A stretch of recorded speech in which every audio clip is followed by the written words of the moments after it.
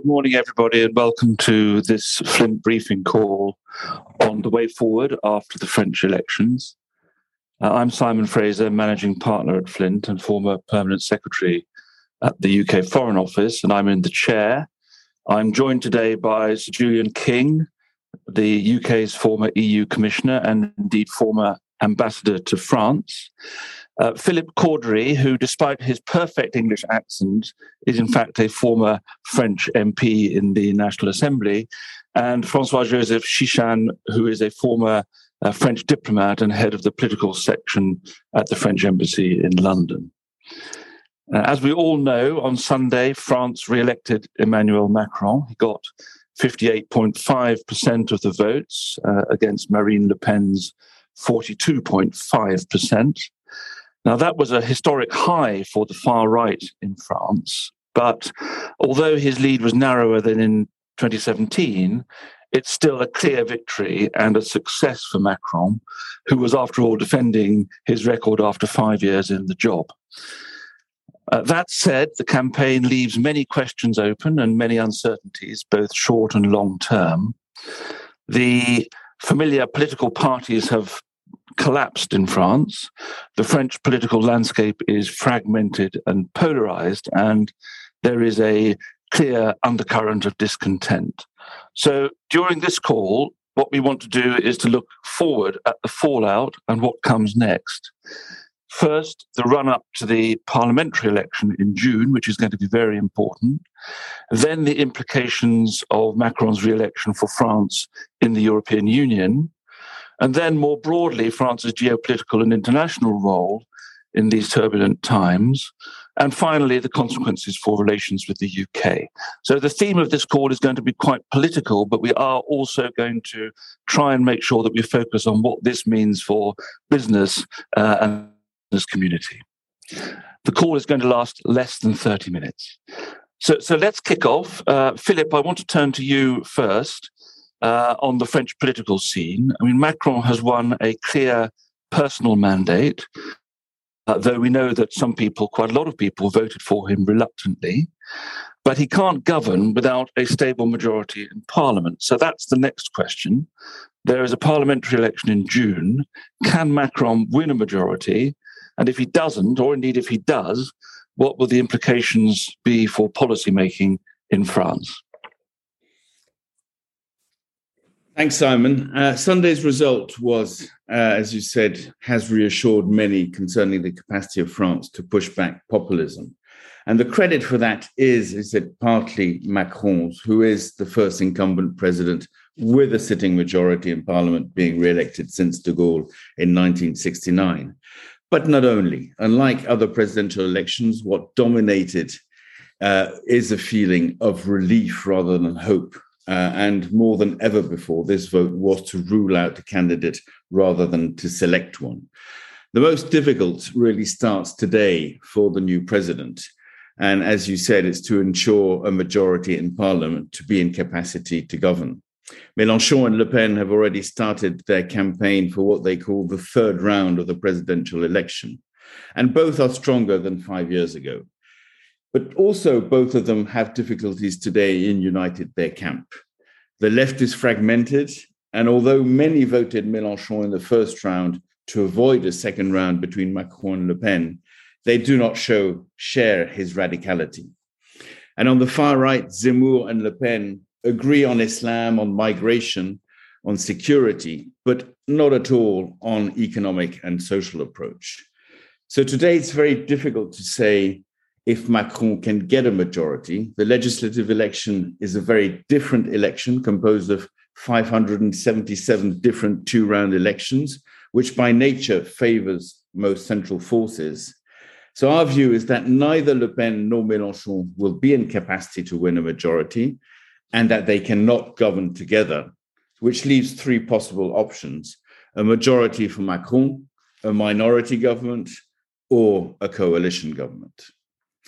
And Macron's mandate, as we said, is weaker than in 2017, and he will seek in the coming weeks already to address the expectations that rose up during these elections to create a new dynamic to be in capacity to win these elections. He'll continue to attract new personalities from the center-left and the center-right. He'll announce new methods of governance. He'll try and show a less brutal image and will show priority on the main themes of this campaign, climate and social issues. In terms of calendar, he'll probably move relatively fast. He'll appoint early next week a new prime minister. There are many names going around. We've heard Borne de Normandie, Lagarde, Barouin. But with Macron, one should usually expect a surprise and someone whose name is not floating around in the media.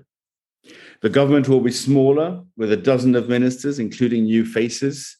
And LREM, Macron's party, will select their candidates before the end of next week to be ready to start campaigning very soon. Key announcements in the coming weeks will probably be on the cost of living. It was a central topic of the campaign, and a law on cost of living will be prepared for this summer. On pension reform, where Macron will get it through, he will, as he did not manage to get it through in his first mandate. On climate, he has announced that his prime minister would directly be in charge of climate. And on Europe, his first step will be a visit to Berlin and maybe to Ukraine with the German chancellor. And he will want to show that he is back in responsibility on the EU presidency. So all in all, Macron 2 will be the continuation of Macron 1, pro-business, pro-European, continuing to try to lower taxes, but with a bigger priority on climate. Okay, thank you very much, Philip. That's very clear. And so in the immediate term, what we're expecting is the announcement of a new prime minister, a new transitional government, and then the campaign for the parliamentary elections. Very good. Now, let's move on then to look at the European dimension. I'm going to turn to you, Julian, if I may. France, as we all know, a key EU member state. Macron's re-election, therefore, has major implications for the EU, particularly if you consider what the alternative would have been. France is holding the presidency of the Council of the EU still until, I think, the end of June. So what impact does the election have on the EU agenda, on the economic and other aspects of it, and on Macron's own European positioning and priority? Strengthen his hand in Europe? How's he going to work with Germany? All these questions on the table. Give us your view. Well, good morning. His victory was clearly warmly welcomed in Brussels and in most of the EU capitals, because they had been at various points a bit concerned about the prospect of Le Pen getting through. And after all, Macron wears his European allegiance very clearly on his sleeve. He'd framed the choice in the election as a referendum on Europe. He was unapologetically pro-EU all the way through. And as he did in 2017, when he walked up to the stage to give his victory speech, it was to the European anthem. So I don't think there's any doubt about where he's coming from. He'll want to use the momentum of his second term to pursue his and France's agenda in Europe. And that means projecting a strong Europe on the world stage, on Russia, Ukraine, with the US, with China. And Francois Joseph will say a little bit more about that wider international dimension in a moment. But it also means pursuing the European reform agenda that he started to set out in his first term. So in Europe, as domestically, as Philippe has just explained, there's some unfinished business.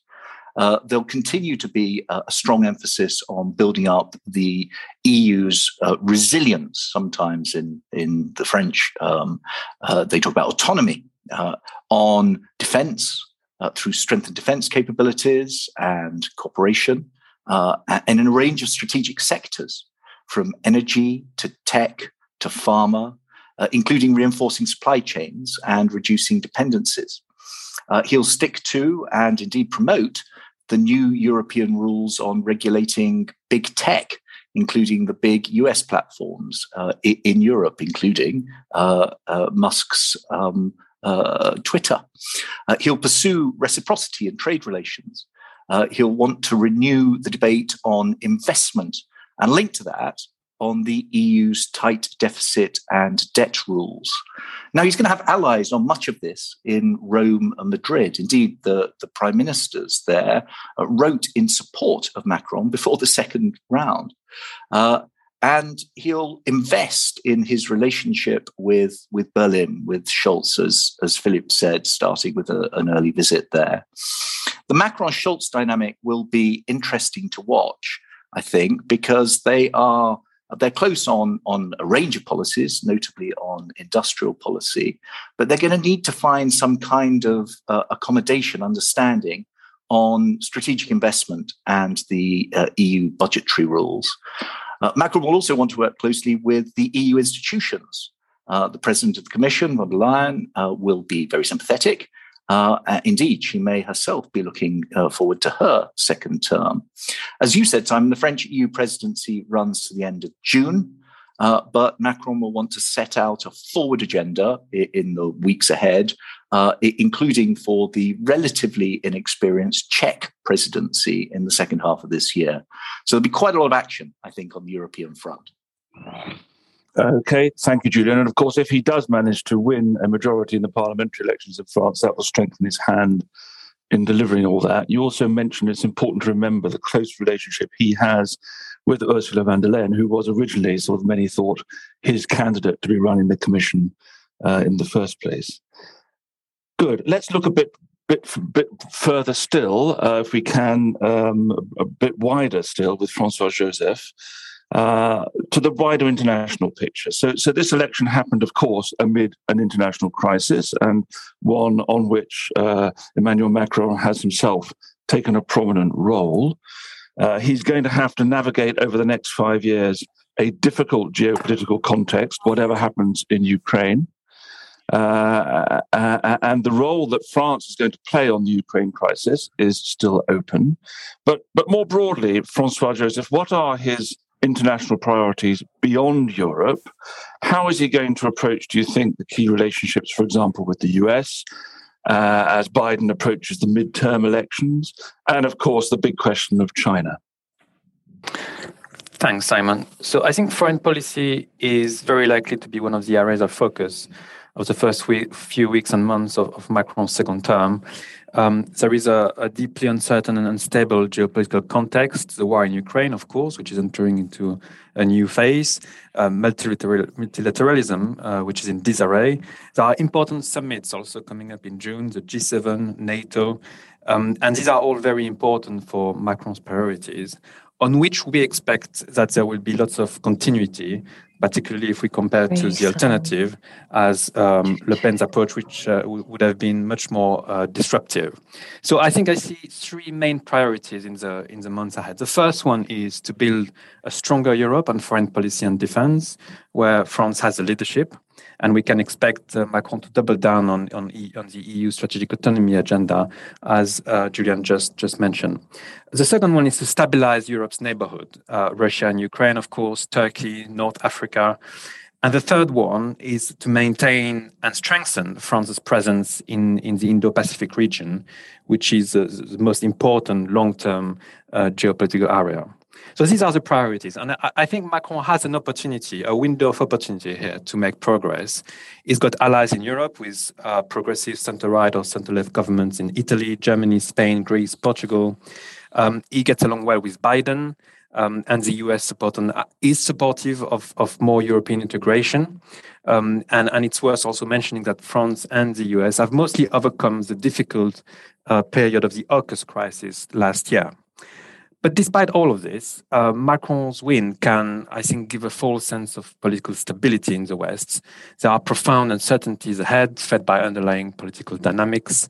The far right, for example, has never been so strong in Western democracies. And you've got the US midterms coming up and the US presidential election as well, which can change the political landscape very quickly with the prospect of Trump potentially coming back in 2024. So this is for the wider political context. Now, on Ukraine and Russia specifically, I expect Macron to continue to support sanctions, including on energy and oil in particular, or oil embargo. It will also continue to provide military support to Ukraine. As Philip mentioned, there is a plan to visit Kiev in the next few days, which would be his first visit to Ukraine since the start of the war. And Macron is going to leverage the Ukraine crisis to accelerate EU integration and defense. But it's worth noting here that at this stage, the Ukraine crisis has strengthened NATO more than EU defense integration, and not all member states necessarily agree with Macron's approach on this. So the right balance will have to be found between NATO and defense integration.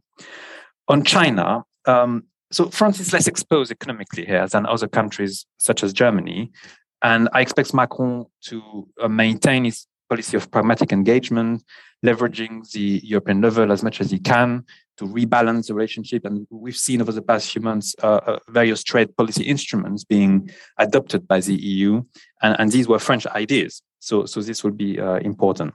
But France is not going to be necessarily fully behind the sort of confrontational approach that the US and others, such as the UK and Australia, has opted for on Russia. But he will want the EU to have a more assertive approach to defend its interests toward China. So overall, I think Macron is facing a complex geopolitical landscape very early on in his second term. And his re-election provides stability, much needed stability and continuity here. But he's also determined to maintain French influence internationally. And for him, I think, this is best achieved through the EU, essentially. Back to you, Simon. Okay, thank you. And very interesting point there as to whether he will sort of try to differentiate the French and European position on some of these issues from that of the UK and the US. That, of course, nicely segues us in a way, Julian, into Brexit. The relationship between France and the UK, which, of course, has been strained and remains pretty strained over a number of issues, including the Northern Ireland Protocol, AUKUS, which François-Joseph mentioned, the immigration question. So, look, now we're in a new political cycle in France. Is this an opportunity for this to be put behind us? Is this a new chapter in UK-French relations? Well, Johnson was quick to send his congratulations and publicise the fact. And there's been some briefing from the government about the prospects of a reset in the relationship with France.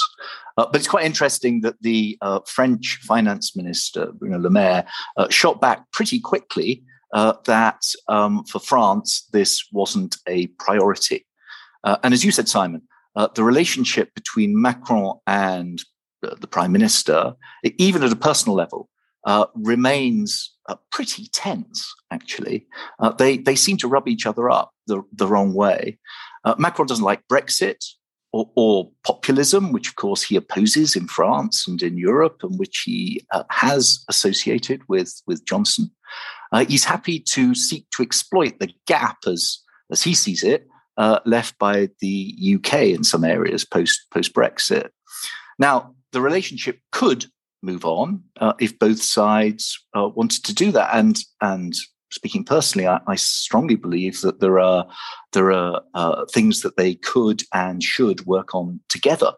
There hasn't been a bilateral summit, a meeting at the highest level between France and the UK since 2018, which is quite a long time. The two countries could certainly renew cooperation on defense issues, given the background we've just been talking about, foreign policy, issues like energy resilience. But equally, so far, both sides have shown a bit of a tendency to play to the domestic audience. I mean, you picked out two examples, AUKUS and the debate around immigration, small boats. And if Johnson seeks to reopen the Northern Ireland Protocol, that is unlikely to be well received in Paris, or indeed more widely in the EU. So I think the best we can say at the moment is that the jury is out on this, and the personal relationships at the top are not great. Simon. Yep, I agree with that, and I wouldn't hold my breath, but let's see. I mean, we live in hope. Now, let's wrap this conversation up now. I think we've looked at the short-term issues in France, in Europe, and internationally. I'm going to come back to you, Philip, just to look a bit further ahead on this, because Macron has won pretty convincingly. What you're saying is it looks like he's going to get some sort of workable majority in Parliament. But as we said at the start, Le Pen has scored an all-time high result. The traditional parties have collapsed. So if we look forward beyond this, of course, Macron can't stand again as well. So already we're beginning to look to post-Macron. What are the key lessons now for the future of politics in France? Are we sort of living on borrowed time here? To what extent is he going to be able to reshape French politics over the next 5 years as we look ahead? Yeah, as you said, constitutionally, this is Macron's last mandate. And his strategy, which he started in 2017 to destructure the French political landscape by attracting in a big centrist force, the centre-left and the centre-right voters, has functioned. It's functioned in 2017, functioned again in 2022. But the backlash is that the main oppositions are now embodied by radical populist forces, which are Le Pen and Mélenchon. So I would say that there's two main questions. The first one is, in the centrist movement, will anyone be capable of keeping a centrist movement which is really built around him? Or will we come back to two centre-left and centre-right forces? It won't be socialists and Republicans anymore, whatever happens. But will there be a new centre-right, centre-left party? Or will Macron really find a successor to continue a big centrist force? And the second element to watch is the future of the populist forces. Can they enlarge and become electable? Because even though Le Pen won, she appears today as weakened and as not in capacity to win. And in fact, Zemmour was the one who said on Sunday night that it was an 8th defeat of a Le Pen, father and daughter, in a row. And the emergence of Zemmour, who will try to unite the populist far right and the conservative right, will be an important factor. Will he manage? And on the left, will Mélenchon be in capacity to keep left and Greens united around his popular movement? That will be another challenge. So two elements to watch in the centre and on the far right and on the far left, which means there are many uncertainties. And the first answers will be really during the legislative elections. Okay, thank you, Philip. And of course, as I said at the beginning, there's this undercurrent of discontent in French politics, as elsewhere in Europe, which Macron now has to contend with. So let's close the discussion at that point. I think from the business perspective, Macron's re-election has to be seen as a good outcome. It represents a degree of stability and continuity in France, but as we have identified, there are lots of uncertainties. And there is this question I've raised, are we sort of on borrowed time here? The key now is to get the majority in Parliament, without which he won't be able to govern effectively. So we're going to be monitoring events very closely between now and that election, and we'll try and keep our clients up to date with that. And after the legislative election, we'll come back again and look in more detail at the policy agenda when we know what the outcome is, and again at some of the longer-term questions that Macron will be facing. So we'll tie it up there for now, but if anybody has any questions, do please get in touch with us. We're happy to go into any aspects of this in more detail. Thank you very much for joining us today, and goodbye.